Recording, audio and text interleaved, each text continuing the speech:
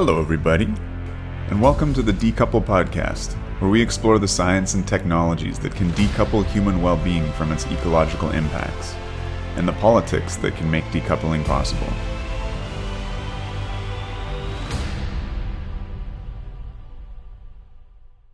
Welcome back to Decouple. Today I'm joined by Maddie Czerwinski, the Director of Campaign for a Green Nuclear Deal and a Women's Leaders in Energy Fellow at the Atlantic Council. Maddie, welcome back. Thanks for having me, Chris. Always delighted to be on Decouple. Well, yeah, you were on November of 2020. I pride myself on sort of getting the scoop, and I've been really lucky to have people on for their first interview. Some of my favorites were Meredith Angwin. I read the preprint and got her first interview, broke the news on that amazing resource that I seem to reference like in just about every single podcast. Probably I already have today, but we had Xeon Lights on, I think for her first interview. There's been a few others. Anyway, I won't pat my back too much. A lot's happened, I think, with you since we last talked. A lot of water on the bridge, and I understand some maybe good, maybe bad, or both changes to sort of the energy zeitgeist in the US, which I'm really excited to sort of catch up on. For those who haven't listened already to Maddie's amazing interview on Robert Bryce's Power Hungry podcast, make sure you check that out. It was an amazing part of his Blackout Week series on the shuttering of Indian Point. And today I've got Maddie back, and unfortunately it's very pertinent to the closure of Indian Point. We're going to be talking about the nuclear power plants that are under threat in Illinois. And I think look a little bit at what we can learn from Indian Point, what we can do about it, because there's still a bit of time, Maddie, I understand. We got about 2 weeks. Wow. Okay. So that makes this all the more urgent. Anyway, yeah. Dear listeners, let's get on with this. Maddie, before we get into, I don't want to call it the depressing side, but into that struggle. Again, we had in earlier kind of off-air conversations, catching up on what's been going on in the last 6-7 months since we talked. You were actually saying, hey, there's some really great things that have been happening south of the border. So let's start in a bright place. Yeah. So, I mean, things that give me hope since the last time we've spoken. In March, Vogtle started hot functional testing, and it looks like the first reactor is going to be delivered or come online in December of this year. And for people following along with the project, there were definitely times along the way where we just weren't sure if Southern was going to keep on going and if these AP1000s were ever going to see the light of day. So that's really exciting. And then two more nuclear plants received 20-year life extensions recently, Peach Bottom and Surrey Nuclear Power Plant. So they're going to continue operating for at least the next 2 decades, if not beyond that. Now so that the NRC... That'll get them into their 60s or into their 80s? 80s. And now the NRC is looking at life extensions out to 100 years and beyond. And instead of those 20-year increments, possibly looking at licensing for 40-year increments, which is great. Yeah, I mean, I was just reading Emmett Penny's most recent piece in, I think it's in the American Conservative of all places. Yeah.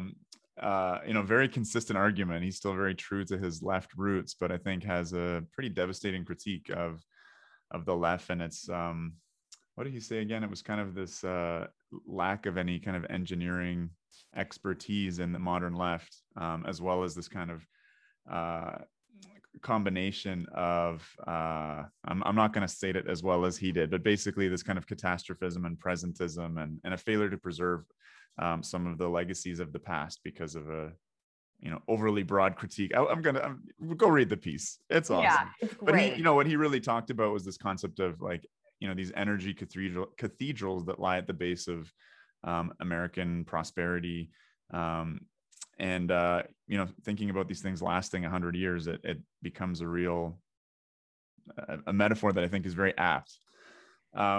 So a couple other things. I'm not sure if this is brand new or not, but the issuing of zero emissions credits to sort of balance out the distortions of deregulated energy markets that have been not good for nuclear. Is that a new thing this year, or that's been going on for a while?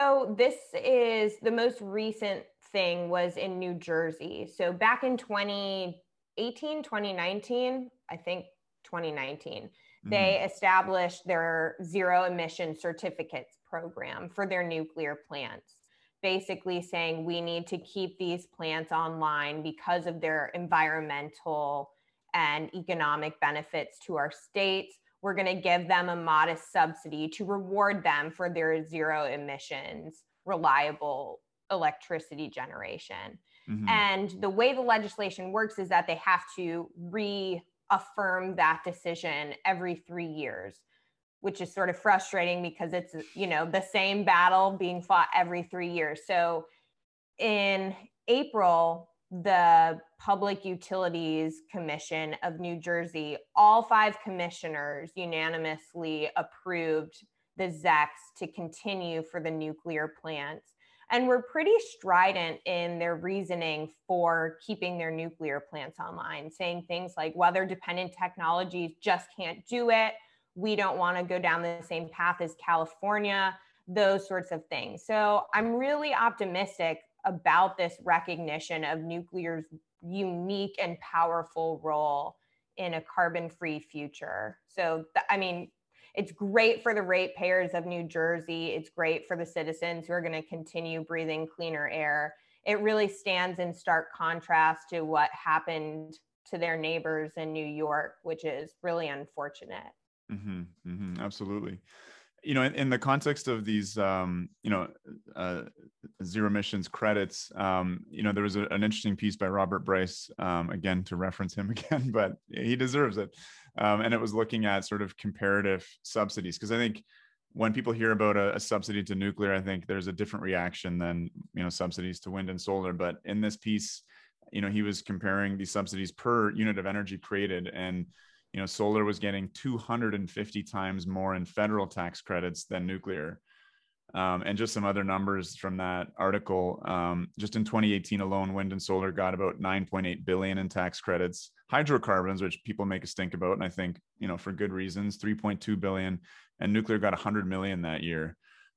So, for a potent ever on power source, driving US decarbonization and keeping emissions, as low as possible. I mean, they deserve a little something, given it seems that the market has become so problematic. Now, switching back to Illinois, I think on our last episode, we were talking about Dresden and Byron and how they were under threat, and whether Exelon's claims of the plants no longer being economic. I think some of the workers at the plants were a bit complacent, because they're saying, hey, it's just a power play. They're going to get what they want.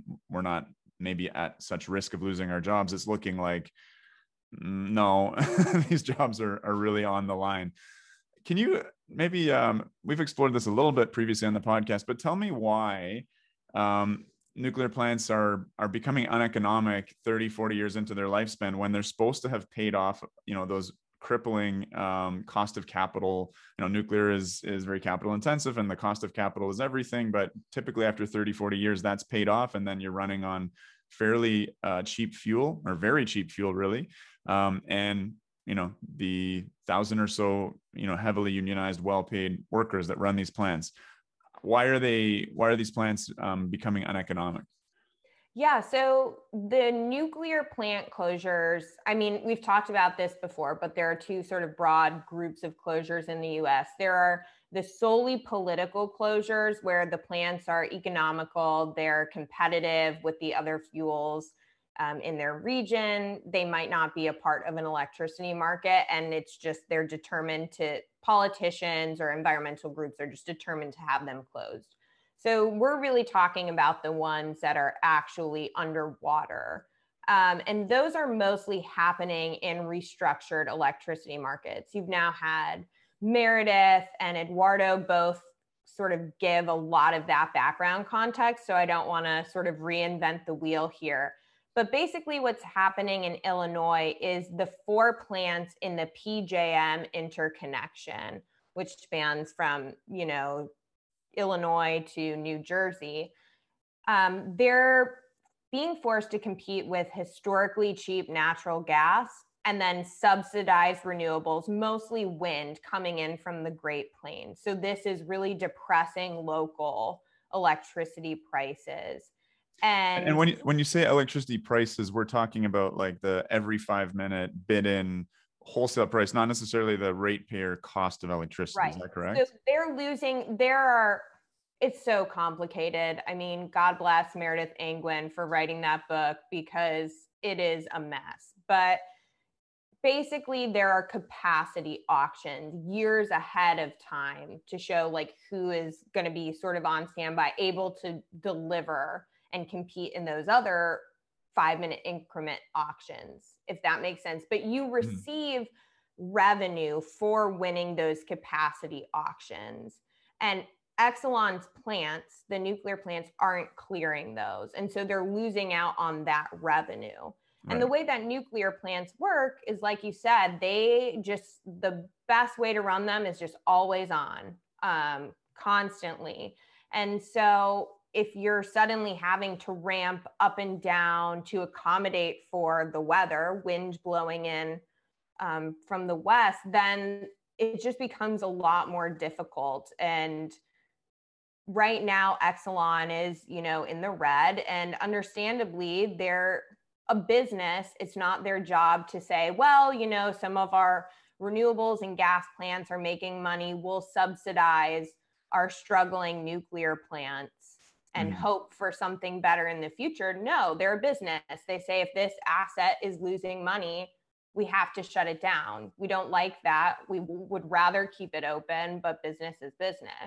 Right. It was really interesting talking to Edgardo Sepulveda. Again, I've had him on for 2 shows. Go back and check that out. But he was talking about how, maybe ironically, maybe not, it tends to be blue states that have these deregulated markets and red states that are still regulated. And that really seems to be determining the viability, the economic viability of these nuclear plants. And listen, I'm fine to keep kind of rehashing and processing this because the economic side of things is not my strong point. So again, so blessed to have these experts that are willing to come on the show and sort of serve as advisors, really. But to summarize in terms of my understanding, let me know if I'm off on this, but we used to structure these markets and anticipate we're going to need this much demand. We'd run base load and kind of build on top of that, and you'd be paid according to the capacity to sort of meet grid reliability standards, et cetera. And now it's, especially in places like Texas where it's energy only, it's just all about the value of these 5 minute increments. And that can really become quite distorted, as we were saying with Meredith Angwin's fatal trifecta of, weather dependent renewables backed by gas and really needing energy imports. And on that energy import front, let's talk about what's going to happen, or what could happen, or what will not happen if you and your comrades are effective. What's the plan to replace these plants? Because something I've noticed with Indian Point closure, with the threatened and impending Pickering closure here in Ontario, is that it seems like once the assets are paid for that will be replacing the threatened nuclear plant, it's pretty hard for the best activists in the world to turn that around. I mean, in Ontario Power Generation has spent $4.5 billion on the gas assets that will replace Pickering. Convincing them to change their minds on a climate argument or a clean air argument, it's a bit of a fantasy. And similarly with Indian Point, Cricket Valley plant had been built. You're dealing with major power structures and interests at play once the replacements are there. Is that the situation in Illinois? Have they been, because this decision I think was only announced a year ago, or this threat by Exelon. So have they had time to source the capacity that would replace? Like, it's a lot of generation that would be coming offline, right? Yeah. So a report from the Brattle Group showed that losing the nuclear plants in PJM would result in increased out-of-state fossil fuel burning, primarily in Indiana and Ohio, to the tune of $483 million annually charged to Illinois ratepayers. So it's basically not only that we would be losing an immense amount of union jobs, immense amount of other jobs and economic activity that are supplied by the nuclear plants, but you would get this massive source of tax revenue and jobs pushed out of state to increase. So Yeah, it's a bad deal all around. Nothing specifically has been built in Illinois. Like you said, it's been, not even a full year since the announcement, but that just means there's plenty of coal and natural gas capacity in the PJM market that will replace Mm-hmm. these two plants. No, I mean it's fascinating. I think the NEI did an analysis in Indian Point, and in addition to those sort of 1,000 jobs directly at the plant, another 9,000 indirect jobs, both in-state and federally around the country, were anticipated to be lost. So I mean, massive in that regard. And then I think I remember you talking about this on Robert Bryce's podcast, but you said that in some circumstances, subsidies for nuclear actually save the consumer money. And I think that, basically $500 million being spent on out-of-state, mostly fossil generation to replace Byron and Dresden. Is that the mechanism? Yeah. So Illinois, this battle is not new to Illinois. In 2016, there were two of Exelon's nuclear plants in a different interconnection that were facing the same economic problems. And what the legislature did is something very similar to New Jersey, which is award zero emissions credits. They're all like either RECs or ZECs, and they're all slightly different. Right. So I'm trying to keep them straight. But basically modest subsidies to reward the nuclear plants for their reliability and their carbon-free generation. Mm-hmm. And a new working paper that came out earlier this year from Carnegie Mellon shows that actually, those subsidies actually saved Illinois ratepayers money.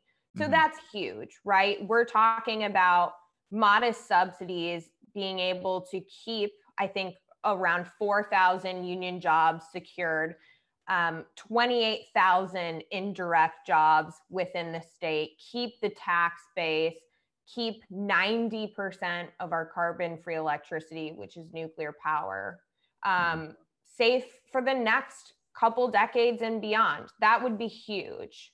Mm-hmm.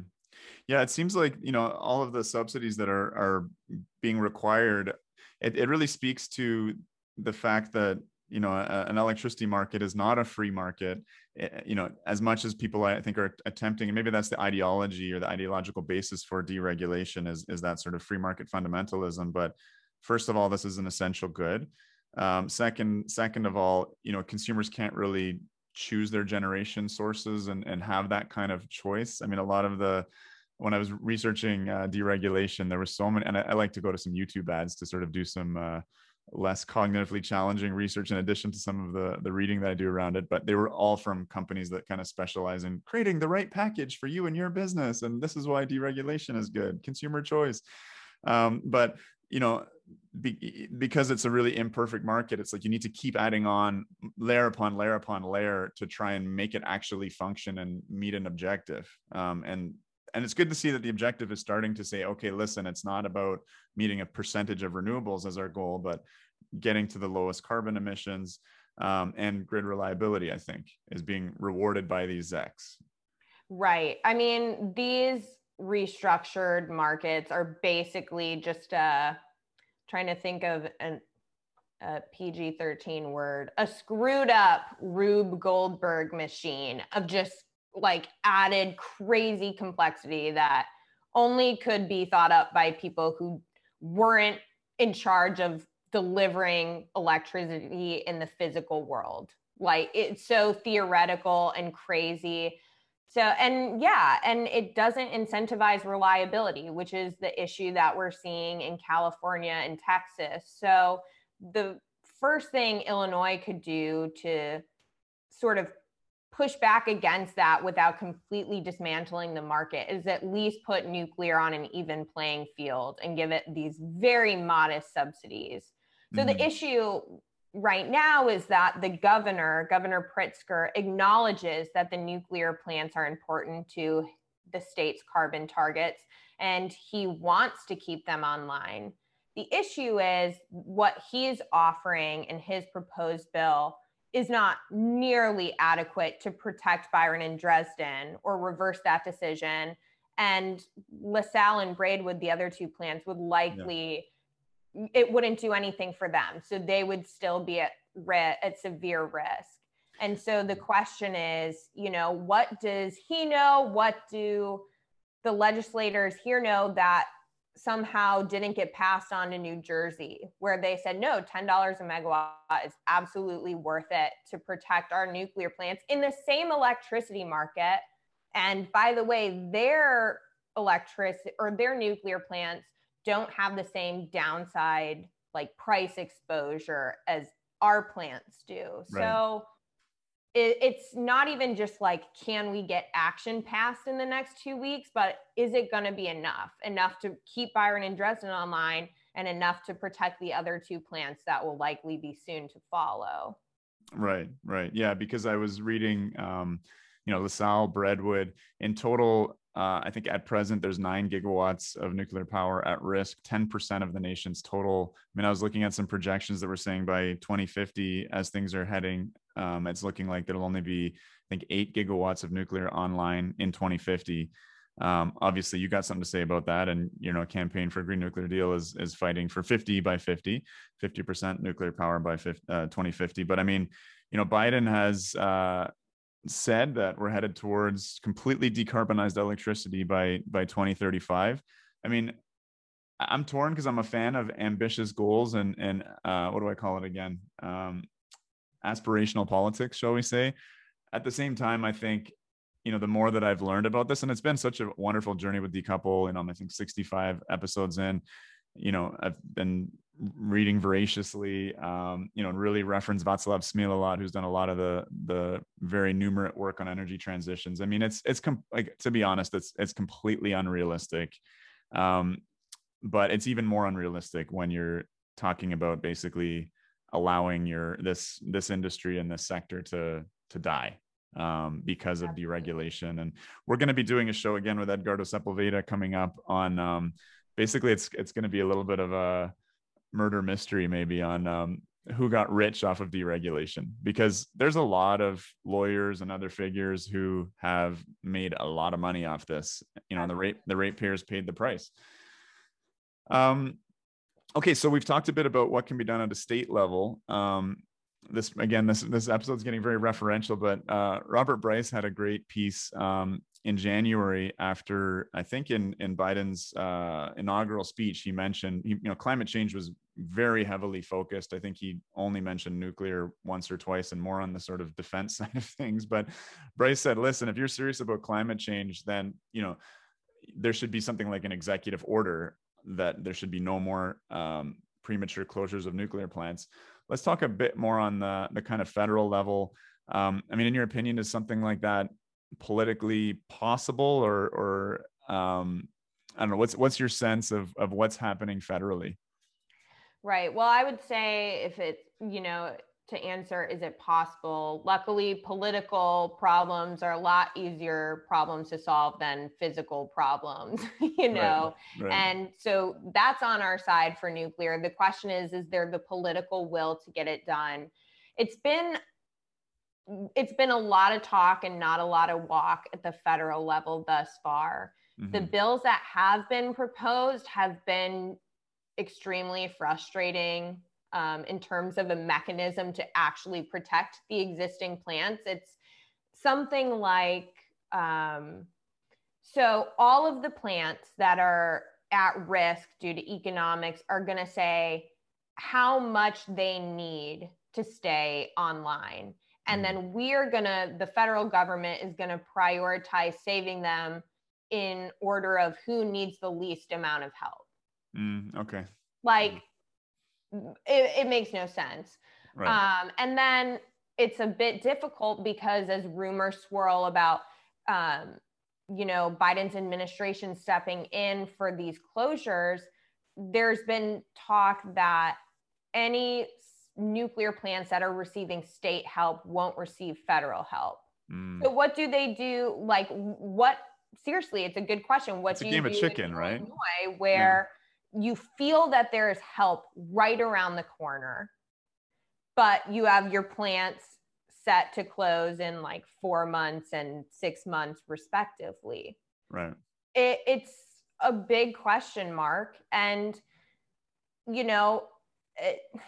so I don't know if that's extremely helpful. What I will say I think the issue should be nationalized. I definitely think does deserve federal action. And not only because that would obviously do an immense amount for America's climate goals and sort of take care of this all at once, but also because we're seeing a lot of the same groups in all of these local fights. So the same groups that were responsible for the decision to close Diablo Canyon in 2025 are some of the groups intervening and pushing a bill in Illinois called CEJA, which says, well, all of our nuclear— What does that stand for? It's, again, they're all the same. Let me double check. It's the Climate Energy Jobs Act. I hope that's— no, not to be confused with the Clean Energy Jobs Act. Sorry. Not to be confused with the Climate Union Jobs Act. Climate Union Jobs Act. You can see what this is. Yeah. Right. But basically they say it's an anti-nuclear phase out bill. They said we're going to have all of our nuclear gone by 2050 and it's going to be 100% renewable. So they're talking about wiping away 90% of Illinois' clean electricity in the next 3 decades in an attempt to replace it with wind and solar, which hasn't worked for California, which is the early aggressive leader of this strategy. And yeah, so that's just frustrating. I mean, there's this, yeah, I mean, with the Indian Point closure, there was a lot of language around like, don't worry, that clean energy will be offset by new renewables, as if the focus is replacing clean energy with clean energy, although apples and oranges don't really replace each other. But there's also this kind of localism. I mean, that again, like climate is something that doesn't, or air pollution as well. They don't respect your little territorial boundaries. And I find this happens over and over again, whether it's in Ontario, New York, or Illinois. It's not about just offsetting the local nuclear that'll be shut down. Like this is a global problem, right? And these goals, for instance, I mean, we have to be thinking more globally about this. I mean, it's been very hard to sort of be kind of neutral on this moving train wreck towards, you know, the most sort of apparently concerned people driving this train into a climate meltdown, catastrophe, whatever we want to call it, right? The metric that, you know, I was kind of frustrated myself for not having heard of before, but that was the focus of my last show with Edgardo Sepulveda, is the climate abatement cost. And again, kudos to Robert Bryce for bringing this to my attention with his interview with Rainer Kuhr. But, you know, this really illustrates I think the reason why we're all so upset about this and have a hard time sort of maintaining our composure, beyond people losing good jobs and communities being devastated. But just on a decarbonization effort, again, this is a New England study, which I think is going to be largely, you know, reflective of Illinois and New York. But the cost to abate 1 ton of CO2, right? The whole reason that we are adding generation to our system, which we're not necessarily increasing our demand, but we're doing that to displace fossil and displace carbon. Rooftop solar, $800 a ton. Utility wind and solar, $300 a ton. An extra $300 if you're backing it up with batteries, so $600 a ton. Nuclear, $25 a ton to displace a ton of CO2. And with a carbon tax at $50, it's really the only one that's quote unquote affordable, if that's the price that we're willing to set for carbon. And you bring up Indian Point, which the same organization or analytics firm, Synapse, that said in 2017, no, guys, we promise Indian Point is going to be able to be replaced with energy efficiency and renewables. That's the same exact firm that the governor of Illinois just got a report from saying like, oh no, $1 per megawatt hour for Byron and $3.50 per megawatt hour for Dresden is more than enough. They're not in that much financial duress. So you can see, again, we're seeing the same actors basically saying either the nuclear plants can go or, I mean, they can stay, but they barely need anything. And so at this point, and let me add that this same group put out a study that said New Jersey did not need to subsidize its nuclear plants. And that evidence was rejected by the Board of Public Utilities. They did not decide to accept it as evidence when debating ZECs. So again, we're seeing these same groups in all of these fights. It clearly just needs to be a federal action so that it's not on the states, because this really is a federal problem, and that we're not constantly on our back foot repeating these fights every 4 years in Illinois, every 3 years in New Jersey. Yeah. I mean, it would seem like the better model than saying, okay, if you get a state subsidy, nothing from the federals, is like the feds could match the state and they could work together, right? Like it seems as simple as that, if that was the actual objective. But again, I mean, these costs, when you look at the carbon abatement costs, are just a total no-brainer. And, you know, again, that's just, for me, this is the new lens through which to, you know, make judgments about any decarbonization tool or technology, whether it's retrofitting our homes, whether it's choosing which electricity generation to use. Hold on, I think I'm losing you for a second here. Can you still hear me okay? I can hear you. Yep. Just broke up a tiny bit. Okay, no worries. Yeah, and I mean these so-called green groups, so-called climate groups, I think are just really exposing what their agenda is. I mean, they're primarily anti-nuclear and only secondarily climate. I'd say probably primarily anti-nuclear, secondarily pro-renewables and kind of renewables advertisers or marketers, and thirdly, that's where climate fits in, is after those two other priorities. All right, so let's move on a little bit. We were talking a bit about sort of federal and state actors, and the zeitgeist, the energy zeitgeist in the U.S. There's a few interesting figures at play here. Jennifer Granholm, the DOE secretary, who's floated this idea of subsidies to keep nuclear open. John Kerry, who killed the Integral Molten Fast Reactor project under Clinton, but has said things recently like solving climate change will require technologies that we don't yet have, and that 50% of these reductions might come from new tech. And of course, he points to sort of Bill Gates, TerraPower. Those are sort of the pro-nuclear voices, I think, within the Biden administration. And there's, Gina McCarthy, the former NRDC president and CEO, who is the new and first ever national climate advisor. So how do you see these voices kind of playing out within the administration? Are you hopeful? Who do you think is more prominent? Well, give us a little bit of the sort of political game here, if you can, if you're at liberty to speak of such things.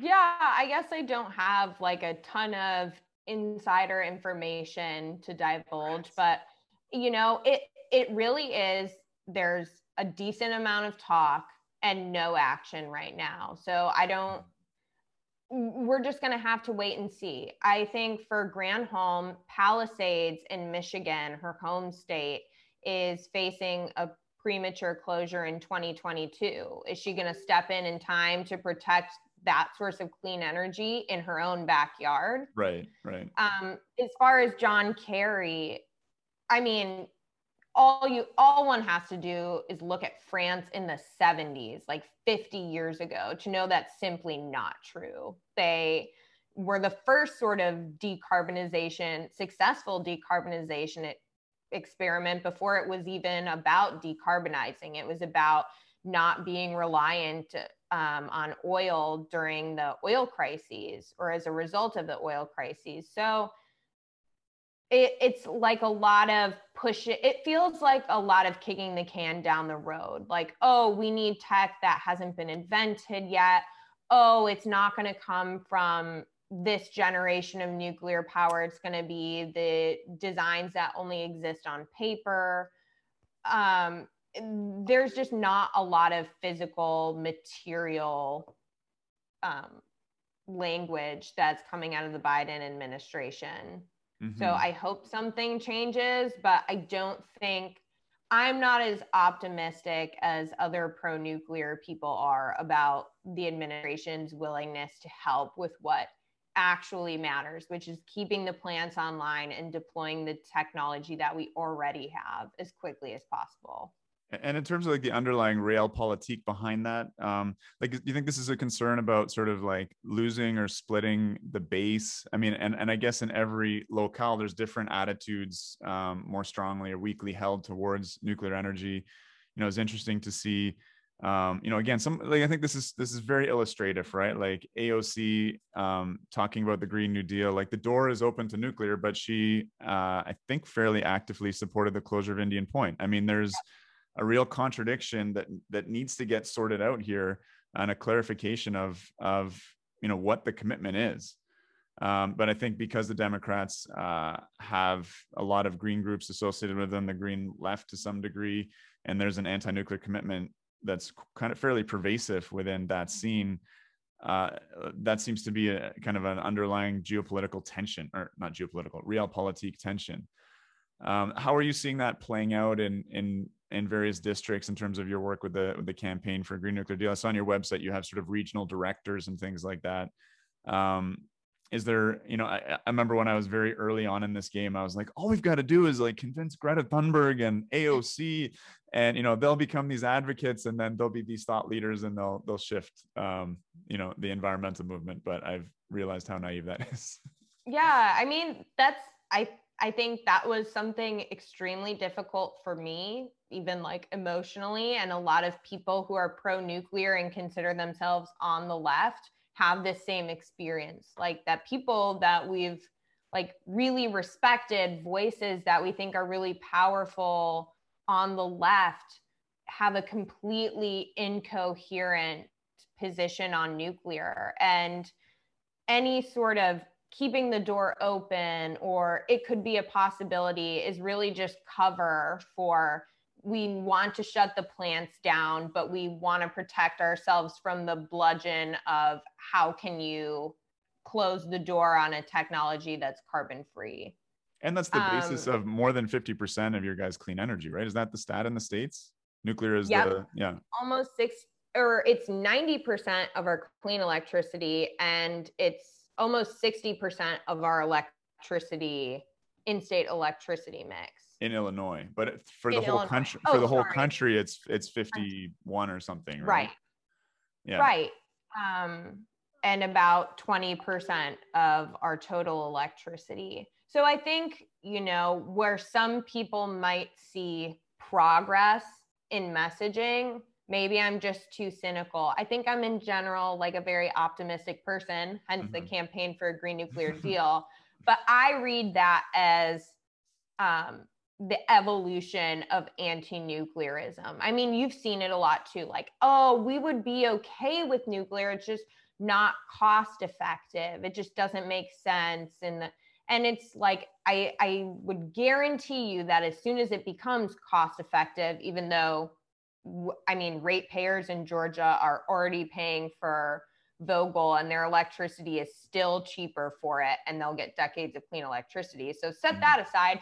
But I think if it did become economically feasible, then they would find something else to say. Right. Then it becomes about justice and mining and extractionism, even though we know that nuclear is the best source of technology to minimize environmental degradation, to minimize mining and extraction impacts. So again, I'm just all about action. When I see movement at the federal level, then I'll be able to come out and I'll be the first one singing its praises. But right now it's all talk, and I don't really trust it. And like with the campaign for Green Nuclear Deal, you have been speaking with some politicians. Are you getting, like, how are those conversations going?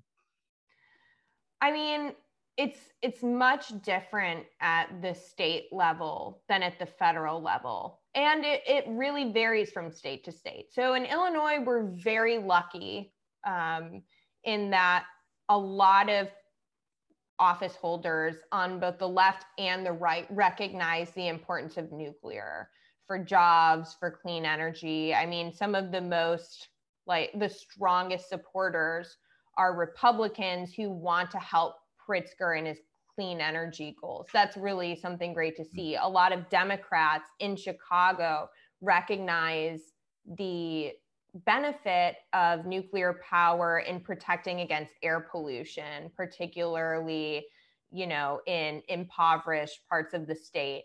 So that's really great. And I think that may be the thing that pushes us over the finish line if we win in Illinois.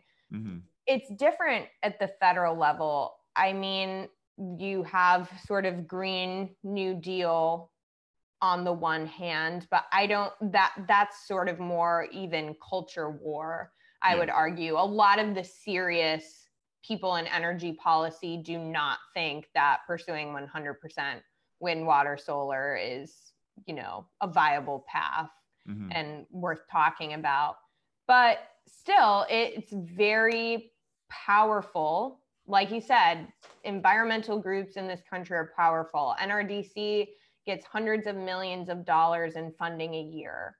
That they get 100 million funding a year, or they have like assets worth 200 million? They have budgets of, I think, like almost $200 million a year. It's insane, especially like, there's this a common accusation against advocates like yourself is that you're a shill of industry. I mean, the nuclear advocates that I know are doing this all for the love, volunteer, getting by on absolute shoestring budgets. I mean, there's no greater sort of David and Goliath struggle. And it's very unfortunate that, nuclear advocates need to be pitched against environmental organizations and not, say, fossil interest that, nuclear threatens as well for example. But, getting back to this cost issue, I mean, there's a real cost to the energy choices that we make. And I think in Texas, where about 60 billion was spent on what are called reliably unreliable sources, particularly wind, and the $5 billion interconnector that was installed there.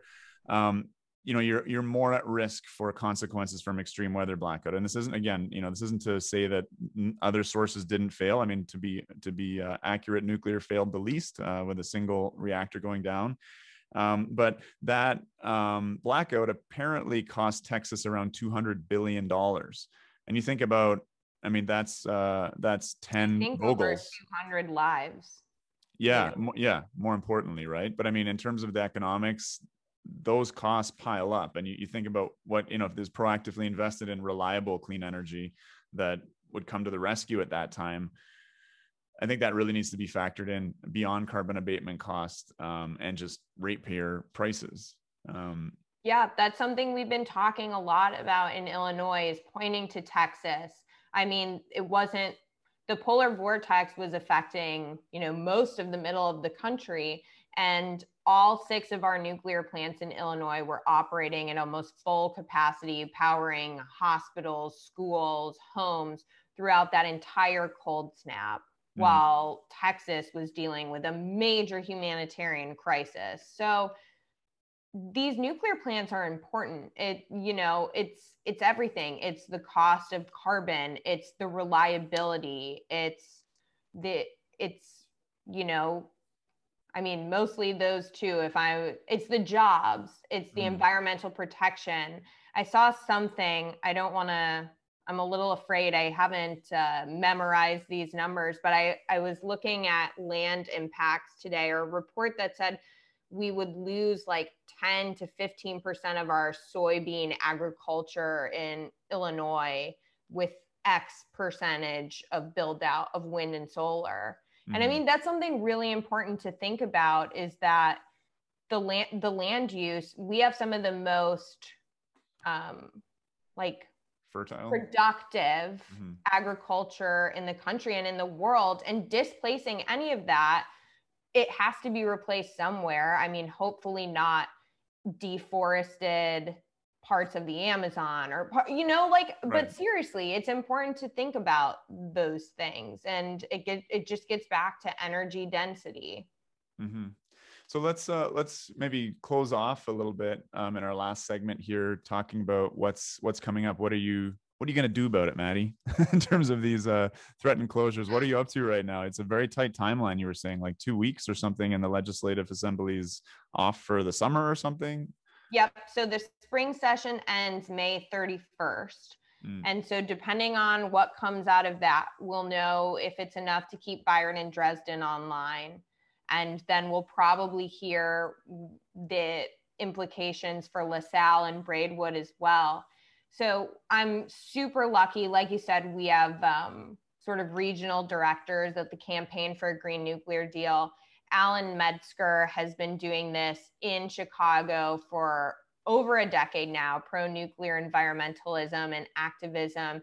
And he is great. He, myself, Mark and Paris, who you've had on Decouple, a bunch of nuclear engineering students from UIUC, ANS. We have this big group that's been really pushing hard on the message, just whatever you do, keep the damn plants online.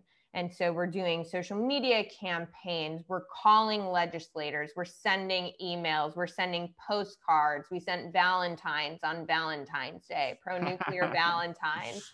And now in this last sort of 2-week push, we're holding a stand-up in Springfield on Monday. Just like, all the legislators need to do is look out their window and they'll see how many jobs we're really talking about when we lose a nuclear plant. And they're going to see that because there'll be 1,000 construction helmets out there, right? Well, you just gave it away, Chris. Oh. No, just kidding. Yes.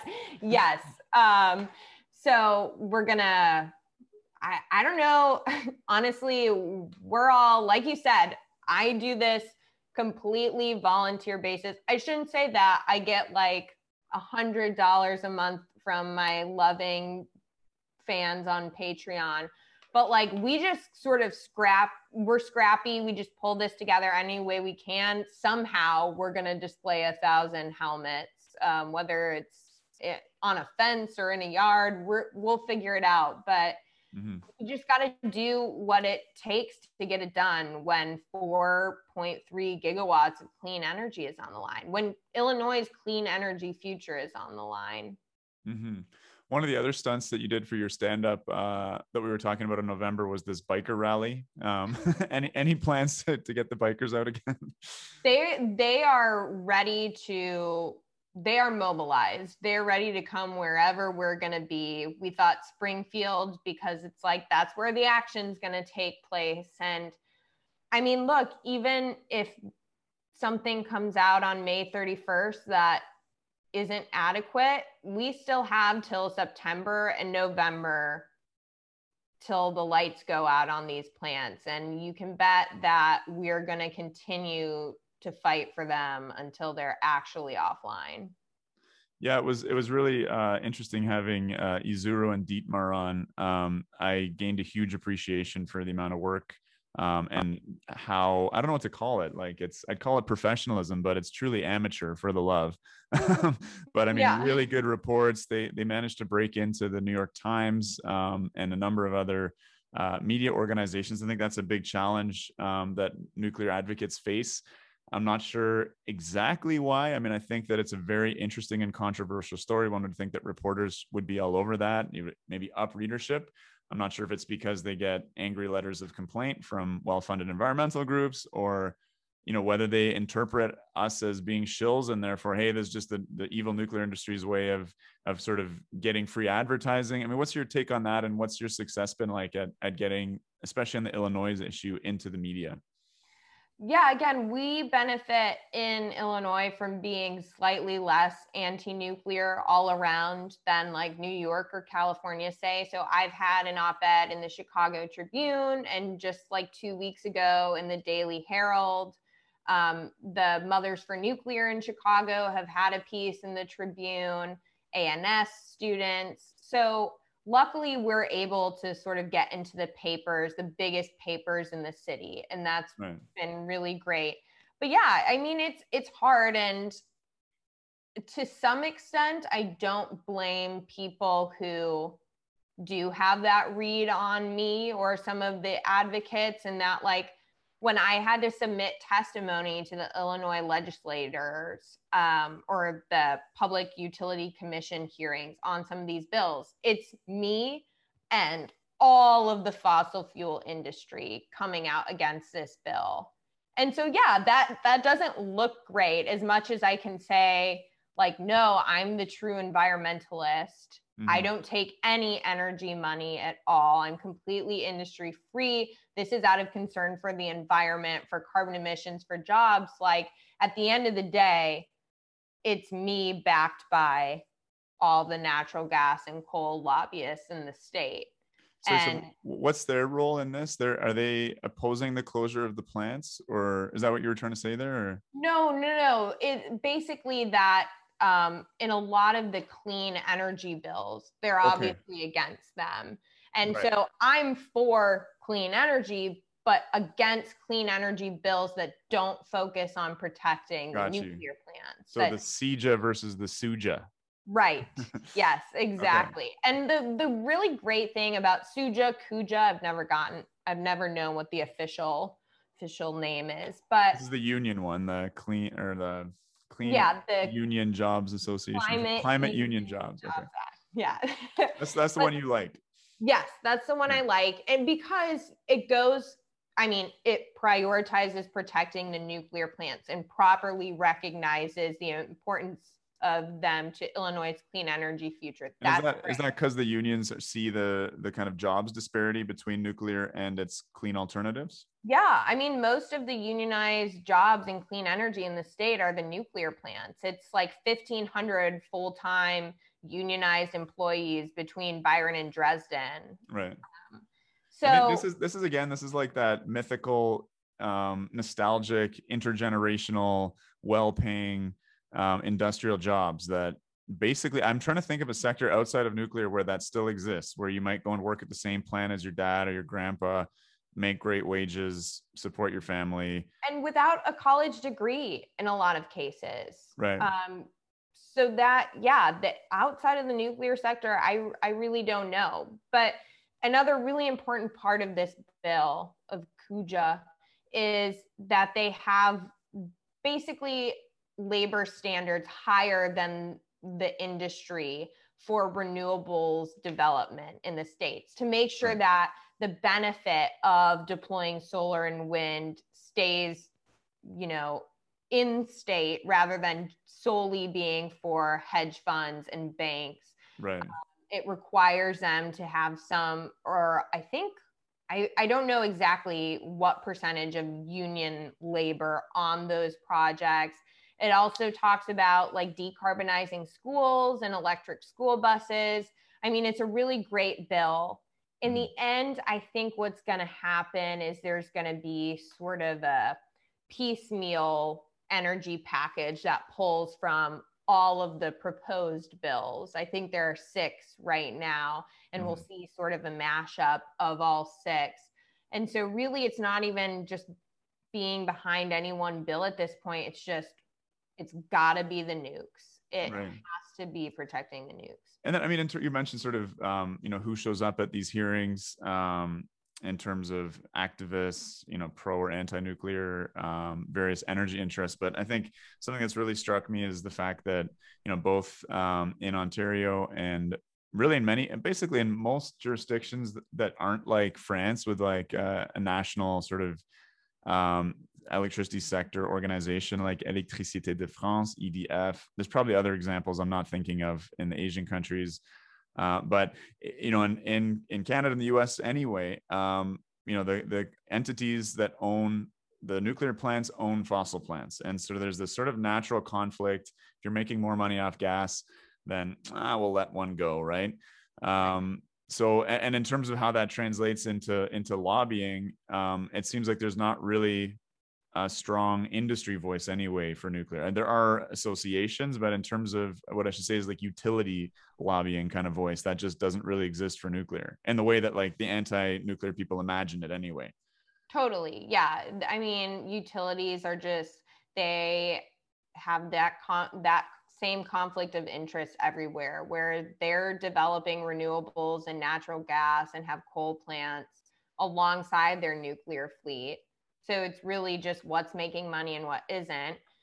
Illinois is a particularly fun political battle when it comes to the utilities, because last year it came out that ComEd was involved in a bribery scandal with the Democratic Speaker of the House. What's ComEd, sorry, for international listeners? It's the distribution side of Exelon. Gotcha. So, not their generating asset company, but the actual utility. And so nobody wants to be seen as helping Exelon at this point. So I can or a reason that the governor would be so sort of stingy on these subsidies and really reluctant to help the nuclear plants is he doesn't want to look like he's in the pocket of the big utility. You know, as Robert Bryce says, nobody wants to bake a cake for Exelon right now. Right. So that's complicated things further, where they're just sort of quiet, and all they can do is respond to say, like, this would be adequate for reversing the decision. This probably wouldn't, but they're not fighting. They're just kind of sitting on the sidelines, watching this go down. And I don't know if that helps or hurts, like that they just stay out of our way and we can just battle it out with the environmental groups, or if they, obviously it would be helpful to have, like you said, sort of a fully pro-nuclear industry voice in this, but that's not what we're seeing. Right. No, I had a filmmaker friend who was looking for funding for some like post-production stuff on his film. And he went to some of the utilities and they were like, well, you don't say nice things about coal, and part of our fleet is coal. So no, so that was interesting. I mean, just in closing, I guess there's this essay that Ted Nordhaus wrote that I really enjoyed. It was called "The Empty Radicalism of the Climate Apocalypse," and he kind of imagined, I think, I forget the guy's first name, but Inslee, who was really kind of the climate candidate for the Democratic Party, ultimately unsuccessful, and imagined you sort of, if you were really going to take climate seriously, what that might look like in terms of like a bold policy, and it would involve nationalization of the grid and a whole bunch of measures. But it's just interesting, like how humble that can be in terms of, the Biden administration at least signaling, I think what Bryce calls the bully pulpit, that there should be a moratorium on nuclear plant closures and premature plant closures. That's a pretty momentous step. And in the setting of New York, where more wind and solar more capacity generation was lost at Indian Point from one of the reactors being closed, the last one, than the entire output of the wind and solar fleet. I mean, again, in my head, I was just like, this is the equivalent of someone taking a hammer, smashing every single solar panel, taking a cutting torch, chopping down every single wind turbine in a couple hours in one morning. And I think that's, what explains the outrage. And again, for me, the kind of lack of composure on this issue. I really don't want to be a yes man on any interview, but this, as someone who's very concerned about climate, clean air, good jobs, it's just really clear the tragedy of these closures and threatened closures. I think like the piece that you alluded to before by Emmett Penny that just came out yesterday really does a great job of summarizing the situation. Is that we have this inheritance from decades before, and we've done a terrible job of stewarding it.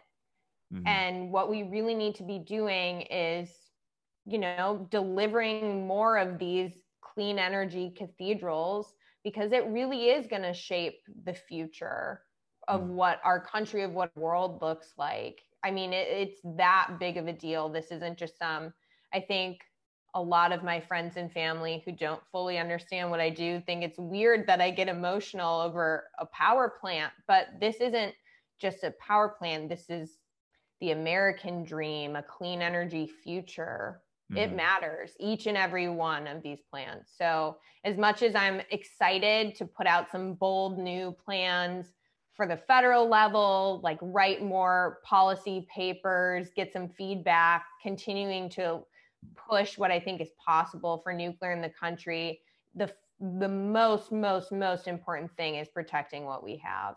And that's what the carbon abatement cost metric would say, $25 a ton. Yep. Alrighty. Just for our listeners, we'll put this in the show notes. But tell me, how people can join and follow Campaign for Green New Deal, and B, how they can get involved in Illinois, both if they're local or if they're international, because again, air pollution and climate does not respect boundaries. Absolutely. So you can follow us by signing up on the form on our website, gndcampaign.org. So I'll be sending out updates, especially about Illinois, and then going forward, just a bunch of the publications that are in the pipeline. And then in terms of Illinois, honestly, tweeting, social media really helps. Sending emails. We have people, the Nuclear in New York team has been really active in getting in touch with our politicians. We have friends in California fighting the Diablo fight who are emailing.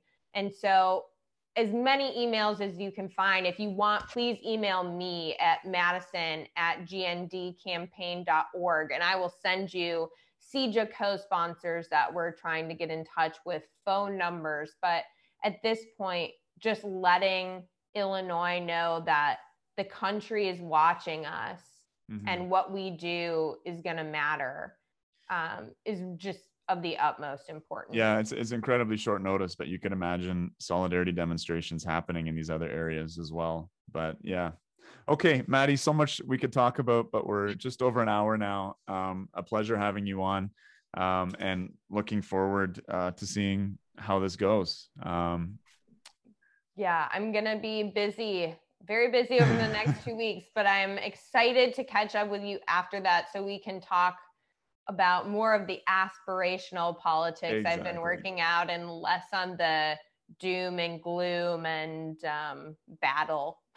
Yeah, we'll play some offense and less defense going forward. Right. Okay, Maddie, all the best. We'll talk soon. All right. Take care, Chris. Bye for now.